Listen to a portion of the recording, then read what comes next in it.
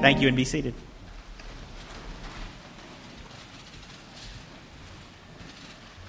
All right, how are you this evening? Good. Did you get your nap in? No? Yes? Some did? All right, hospitalized we want to pray for this evening include Ed Paulk, who's continuing to recover from a light stroke and test as a result of that, so we want to pray for him. Hospitalized members now home. I think Ralph Rigdon had a heart cath on Thursday and got home Friday. Tried to call the house, couldn't get an answer, so I hope he's recovering at home. Let's remember Bill Bowen, who will be starting radiation tomorrow. Wilma Tyson, who had surgery Monday, got home Tuesday and is recovering at home. We want to express Christian sympathy to Keith and Julie Rucker in the death of Keith's grandmother, his 93-year-old grandmother, Rebecca Rucker, for whom his daughter's named. She was living in Fort Myers, Florida, but originally from Conyers, so they'll be going to Conyers for the services. Let's be remembering the Rucker family. Also, I know you're interested in the results of the decision this morning with 777 ballots cast, 476 in favor, 301 opposed. So 61% in favor of the motion. Shall we bow and just ask God to bless us and bless these who have special physical needs? Father, as we gather here to worship you, we know that you are a great and mighty God, and you have poured yourself out and offered us so much, provided for us, and been faithful to us in the past. Father, we lift up Brother Ed Paulk, and we ask that you continue to be with him and strengthen him. I know he must be anxious to get home. Be with Miss Joanne as she cares for him and ministers to him. Guide the doctors as they run tests to know what they have to do, and just give him new health and strength so he'll be able to be home soon. We pray for Ralph Rigdon as he recovers from a heart cath, for Bill Bowen as he begins radiation tomorrow, and we pray for Wilma Tyson as she continues to heal from recent surgery. Lord, be with Keith and Julie Rucker in the death of Keith's grandmother, and help them as they make arrangements, and just keep them safe as they travel to honor his grandmother and to go through those steps of grief that happen when we lose a family member and a loved one. Father, we pray for our church. We pray for our future. We pray for your guidance, your wisdom, and your instruction. Speak to us and help us to follow. Help us now in worship to realize how great your love is as manifest on the cruel cross 2,000 years ago. We thank you for the meaning that it still has in our world and in our lives today. In Jesus' name we pray. Amen.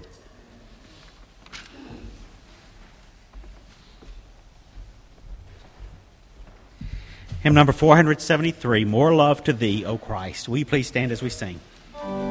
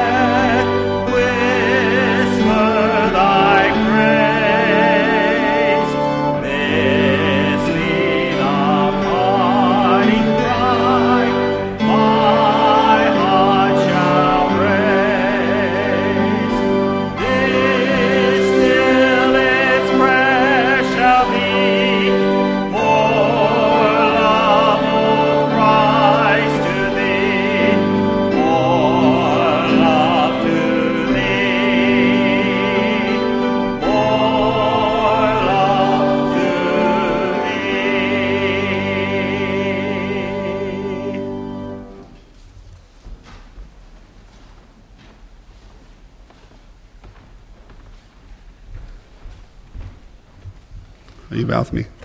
Father God, I thank you so much for us gathering here tonight, Father, for all the good things and the good ways that you're moving, God. And I pray that our hearts will be so submissive to those things, Father, especially in our giving. God, where sometimes we give in areas we think that we can do best in, God, but we pray that you take this offering, God, and do what is good for you and allow us to step away. And I pray this in Jesus' name.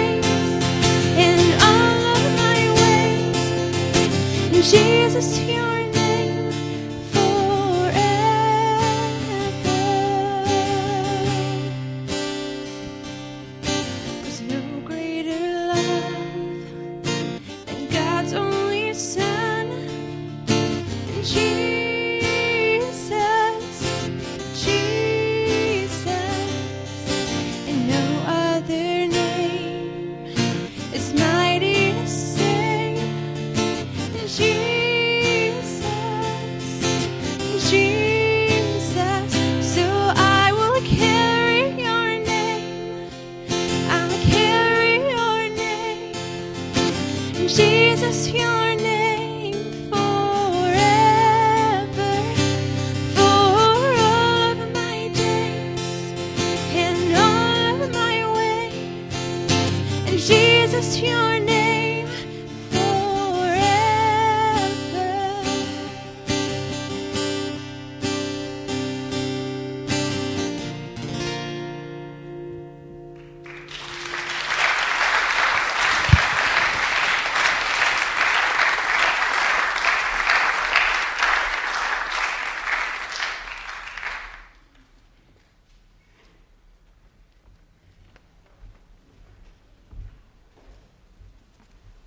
Thank you, Nick and Leah and Allie and Vivian, for leading us tonight.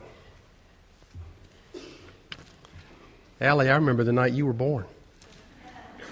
And here you are playing hymns, praising God, and I rejoice.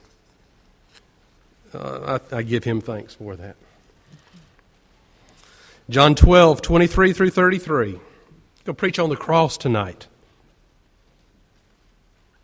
Lift high the cross. John 12, 23 through 33. Vivian, I don't remember the night you were born, but I'm sure it was about the same time Allie was. Sometime. Oh, where is she? There she is. Okay. Not much older, are you? And Jesus answered them, "The hour has come for the Son of Man to be glorified. Truly, truly, I say to you, unless a grain of wheat falls into the earth and dies, it remains alone. But if it dies, it bears much fruit. He who loves his life loses it, and he who hates his life in this world will keep it for eternal life. If anyone serves me, he must follow me, and where I am, there shall my servant be also. If anyone serves me, the Father will honor him. Now is my soul troubled, and what shall I say? Father, save me from this hour? No, for this purpose I have come to this hour. Father, glorify thy name." Then a voice came from heaven, "I have glorified it, and I will glorify it again." The crowd standing heard it and said that it had thundered. Others said, "An angel has spoken to him." And Jesus answered, "This voice has come for your sake, not for mine. Now is the judgment of this world. Now shall the ruler of this world be cast out. And I, when I am lifted up from the earth, will draw all men to myself." He said this to show by what death he was to die. I, when I am lifted up from the earth, will draw all men to myself. Shall we pray?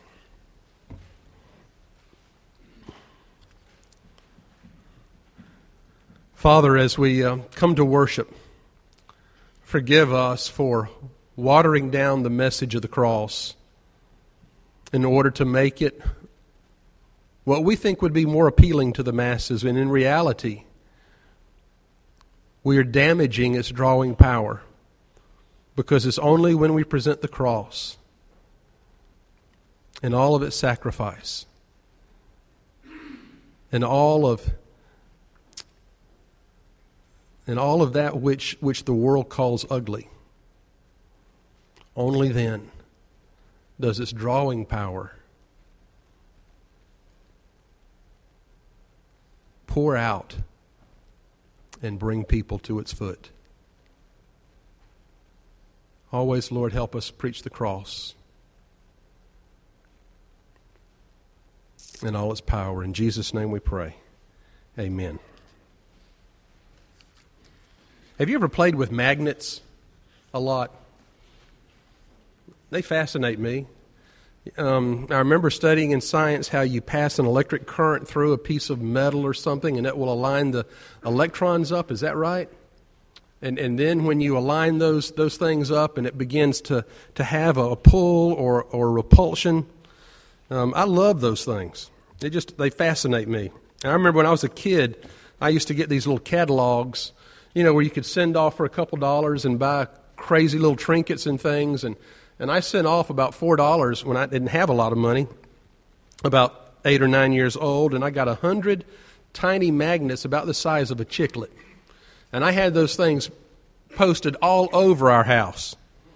And how those magnets attracted certain metals but not others, and how you could push them together, and they if you turned the poles different, they would repel each other, and then when you stacked them up, the greater the drawing power would be when they added up.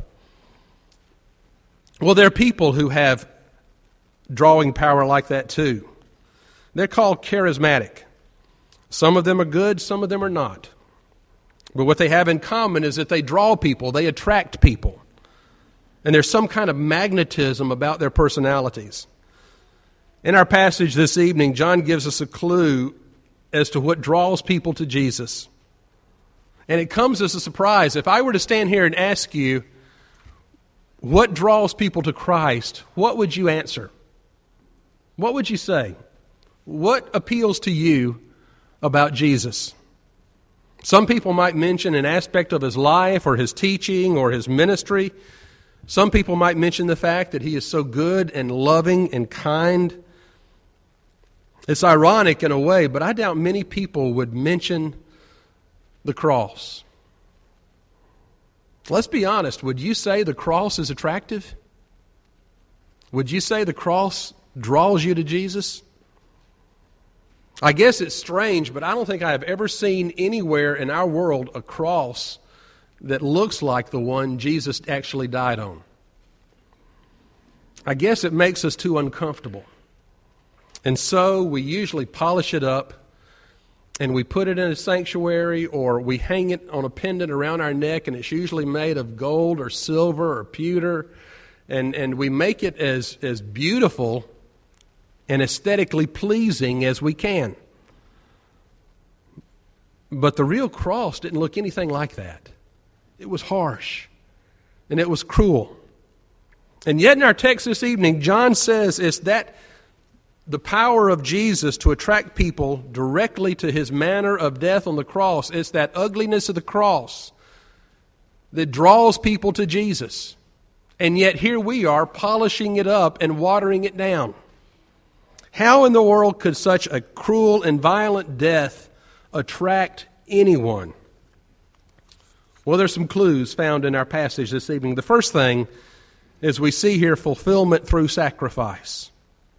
Part of the attractiveness of the cross is that through it, Jesus offers us a completely new perspective on life, a completely different way of looking at life. Fulfillment through sacrifice. Jesus said in verse 23, "The hour has come for the Son of Man to be glorified." And now, if you were in the audience that day, that must have sent a chill of excitement coursing through the people. Jesus said his hour has come, and they assumed that it was going to be his golden age for Israel, in which they had long awaited. The hour has come for Jesus' enthronement. Oh boy, we can't wait. But they must have staggered at the idea of glorification in terms of sacrifice. Because right after saying that, Jesus gave them the analogy of a grain of wheat and related it to his own death. Just as a grain of wheat has to fall to the ground and die in order to bear fruit and increase, so Jesus must die in order to fulfill his mission. And he made it very clear, abundantly clear, that those who selfishly grasped for life would ultimately lose it. And it's only by surrendering one's life to God that it could be multiplied. And this message about sacrifice is so diametrically opposed to the message we have in our world today, because in our world today we have books entitled Look Out for Number One. We have books entitled Winning Through Intimidation. And so the understanding of the cross that teaches fulfillment through sacrifice, through self-giving, through dying to self, is a concept that's totally foreign and difficult to swallow. In a lot of churches, there's a health, wealth, and prosperity message being preached as biblical faith, and they avoid any messages on the cross because that comes across as being too negative. It brings people down. And so you turn on the TV and listen for how many messages you actually hear on the cross. Not very many. And yet, in spite of all this, the Gospel of John clearly tells us that the invitation to take up your cross and follow me is exactly what draws people to Jesus. It is exactly what makes Christianity attractive. The call to sacrifice challenges the self-centered life that we know is really empty and unsatisfying. People who pursue materialism find greater emptiness. The more you try to fill your bucket with things, the bigger your bucket becomes. And you're never happy. You're never satisfied. It's like trying to drink salt water to quench your thirst. Not only does it not work, but it's counterproductive. It just makes things even worse. In preaching class in seminary, we had to stand up and preach to each other. And I tell you, that was a lesson in humility. One student in preaching, I remember he said, if we really preached the cross, it would empty our churches. And he was referring, of course, to the radical demands that the cross places upon us. But in my evaluation, I disagreed with him, and so does the Bible. Because watering down the gospel and its message is what empties the churches. Placing absolutely no expectation at all on followers of Jesus Christ is what empties churches. The call to sacrifice is what brings people to Jesus and to the church. The gospel says that real life, abundant life, comes from not getting everything there is to get, but from giving everything you have to give. So the cross gives us a new perspective, fulfillment through sacrifice. Secondly, it teaches us that faith sees victory and not defeat. The cross draws us to Christ because through the cross, Jesus moved through his ministry to triumph. But that's not what it seemed like at the time. The disciples fled following the crucifixion because they thought, this is the end. And after Jesus, they're going to come after us. But only through the eyes of faith and after the resurrection are we able to look back at that same scene and say, no, that's not the end. That's only the beginning. Jesus experienced inner conflict as he faced the cross. I just noticed this, verse 27. Now is my soul troubled. Jesus said that. Don't think every day in Jesus' life was a primrose path. You think you have difficulties and struggles and hardships? So did Jesus, because he knew what he was going to face. And it was not something that he was looking forward to. But he said, nevertheless, not my will, but thine be done. And they didn't force Jesus to go to the cross. He willingly submitted. He had the power that day, not those who crucified him. He was the one in control. The Gospel of John doesn't have the experience of Jesus in the Garden of Gethsemane. But this tension is recorded here in verse 27. What shall I say? Father, save me from this hour? No, from this very purpose I have come to this hour. The cross became God's mighty act of love and revelation and sacrifice, and it was in the cross that Jesus became triumphant. What had been a symbol of death became a sign of life. What looked like man's worst mistake became God's greatest act. What looked like Satan's triumph became God's victory. And what looked like a tiny sect of Judaism, a splinter group, became a worldwide religion with a message of hope for every human being. And so we are drawn to the cross because we see in it God's power and sovereignty in our lives and in our world. The cross, by a miracle of God, has become for us a symbol of triumph. The Jews said the cross made Jesus unacceptable. There is a law in the Old Testament that said, cursed be he who dies on a tree. And they saw the cross as being made of wood and therefore affiliated with the tree. But God said, not only is Jesus cursed for dying on the cross, but he is blessed. The very opposite of what the world saw is what God was trying to show us. So faith sees victory and not defeat when it looks at the cross. Finally, the cross is the place where we meet God. It's attractive because somehow God speaks to us through it. Because we know down in the very depths of our being that it was God who was there dying on the cross. God was in Christ, it says in Ephesians, reconciling the world to himself. And so we learn that there is a God who is personal and loving and good, and he is not removed and distant from us. He has not abandoned us in this vast universe, but he has come to live beside us. And he died on the cross on our behalf. The cross is a place of sacrifice. God takes our sins seriously, and it was not a cheap price to pay for our sins. I don't understand exactly how the miracle of redemption, that transaction took place on the cross, but I know that a price had to be paid, and the wages of sin is death, and God paid that transaction for us. And we can stand at the foot of the cross and look at it and say, it was for my sins he died. I remember so vividly looking at the picture that we use in faith of the lower half of the cross, and you see Jesus' knees and his calves and his feet nailed to the cross, but the focus of the picture is about 4 people standing around the foot of the cross. And unlike most pictures of the cross where you have Roman centurions and Jesus' mother and other folks there at the crucifixion, rather than those standing around the cross, they're pictures of folks like you and I in modern day clothing. Different races, different cultures, holding the hammer, the nails, all the tools of the crucifixion. And it really drove home to me the truth that it was our sins that put Jesus on the cross.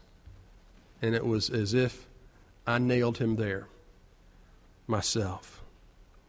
It was for my sins he died. The cross is also a word of hope to everyone who suffers. It shows how things will finally conclude when Satan is conquered and judged, and the cross becomes a constant reminder that love will overcome hate, that truth will conquer the lie, and that life will eventually destroy death. You see what the cross does over and over again. What the world sees is the exact opposite of what God is trying to show us.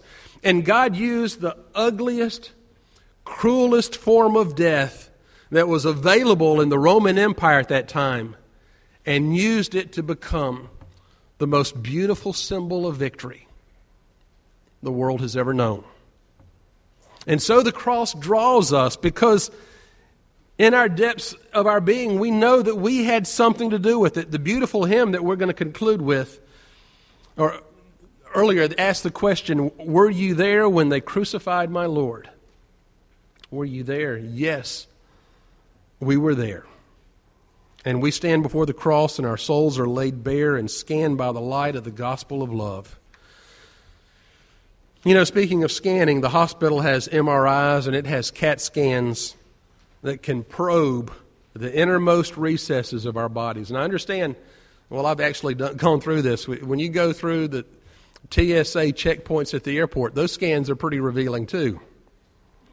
But when we stand in front of the cross, we are scanned in a much more powerful and revealing way.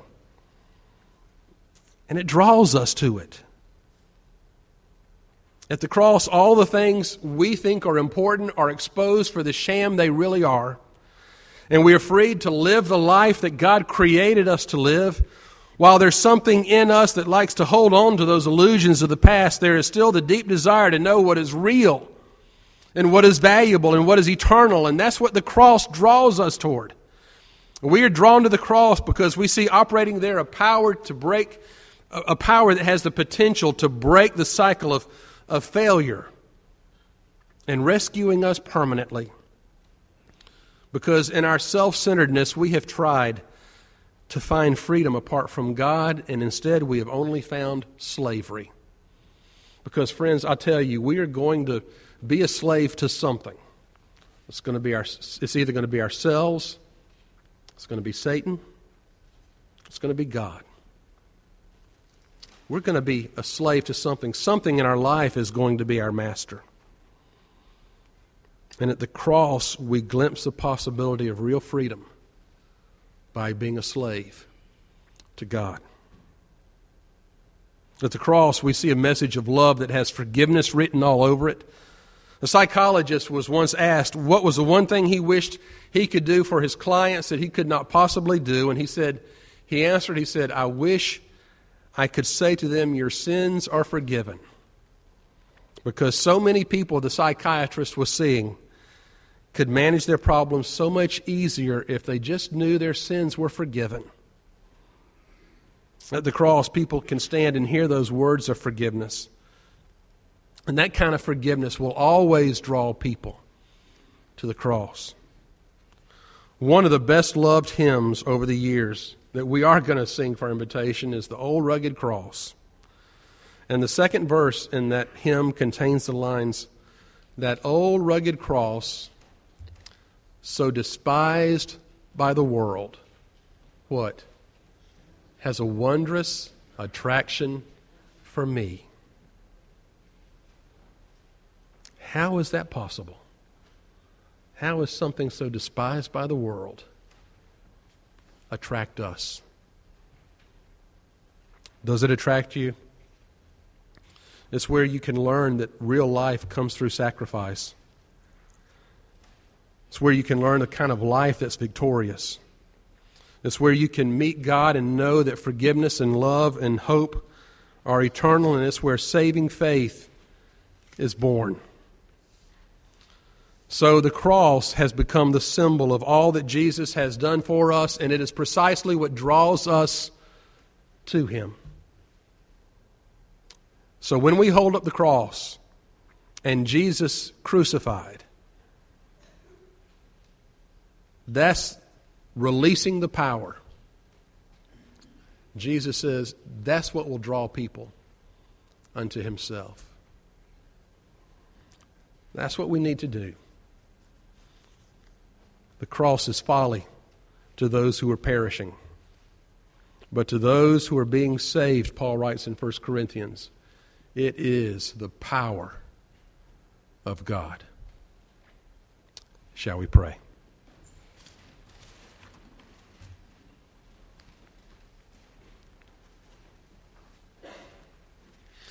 God, I guess it's the way you always work. You take the very ugliest, least likely thing the world could imagine and turn it into the most beautiful,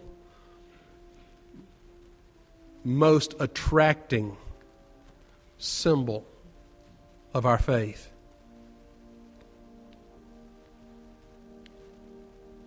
The cross represents everything that Jesus did for us by His death, burial, and resurrection. Something that was a horrible instrument of torture and death became the very means for our salvation, our forgiveness of sins, and our opportunity for eternal life.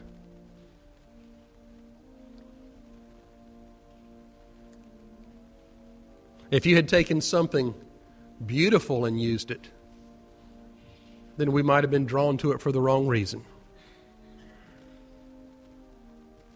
But you said the cross